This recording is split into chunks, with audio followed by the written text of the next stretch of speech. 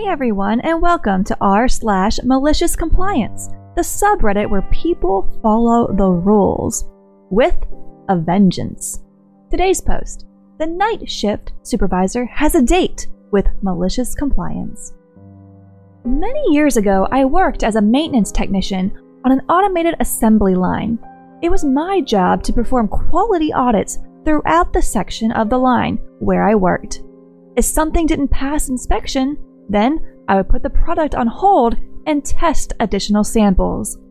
Whenever this further test failed, I would stop production, notify the lead or supervisor, and then troubleshoot and repair the machine in question. For a few years, I worked the night shift. The night shift supervisor, who I will call TD Gray, had a habit of vanishing for most of the night. He would be around at the start of the shift. We worked 12-hour shifts, and then he would show up after the morning meeting and, maybe dawdle about the office until the end of the shift. As I was doing my audits one night, I found a machine that was drifting out of spec. I shut it down and paged Mr. Gray, but he didn't respond. I found the issue causing the quality failure and got the parts required for the repair. The repair took about an hour, followed by testing of 100% of the product for a few minutes. Meanwhile, TD Gray returned from the morning meeting. He was angry and walked straight up to me and asked who authorized me to shut down his machine. I tried to explain that it had failed an audit and I was just following procedure. TD wasn't interested in anything I had to say. Apparently, during the morning meeting, he reported that our area was running with no issues. An engineer who would walk our area each morning contradicted him and said that the technician had one of the machines down for an hour and was just now releasing it to production. TD gave me a written warning and told me that I do not have the authority to stop production without his approval. A month or so later, a similar situation arose, and I tried paging Mr. Gray, who didn't respond. I should mention that this was well before cell phones, and no, we didn't carry pagers. To page someone, you had to call the reception desk, and they would page them over the PA system. Since there wasn't a receptionist at night, this function was handled by a security guard. I told security to page Mr. Gray every 5 minutes until he responded. They wanted to do it every 30 minutes, but I insisted on nothing less than every 10 minutes, and I also wanted them to log each page.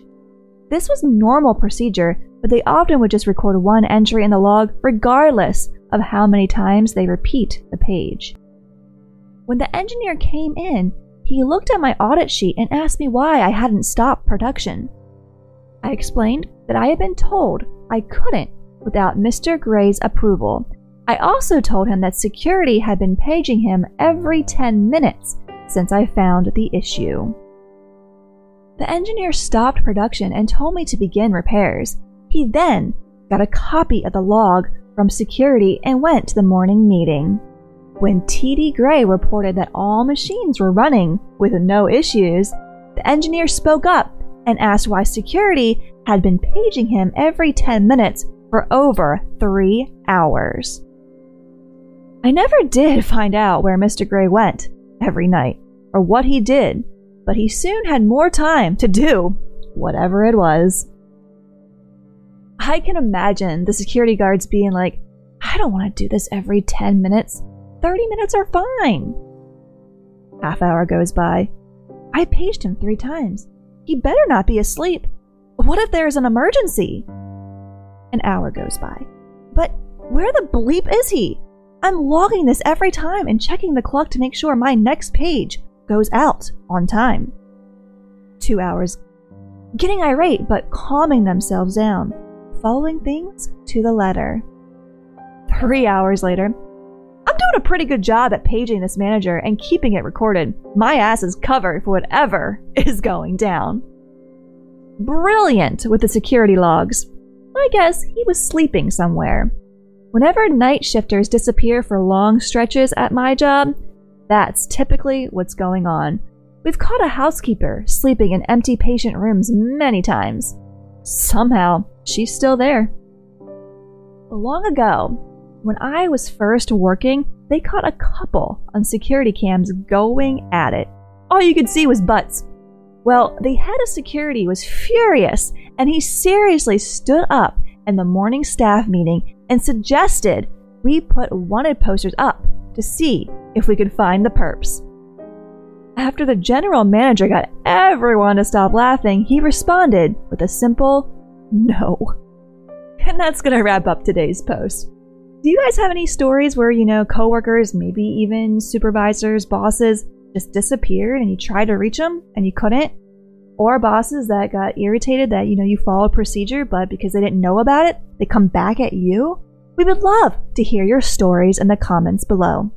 If you liked the video, leave a like or a comment. It always helps us out a lot. And if you'd like to hear more and see more posts from r/malicious compliance and other subreddits when they come out on the channel, please subscribe.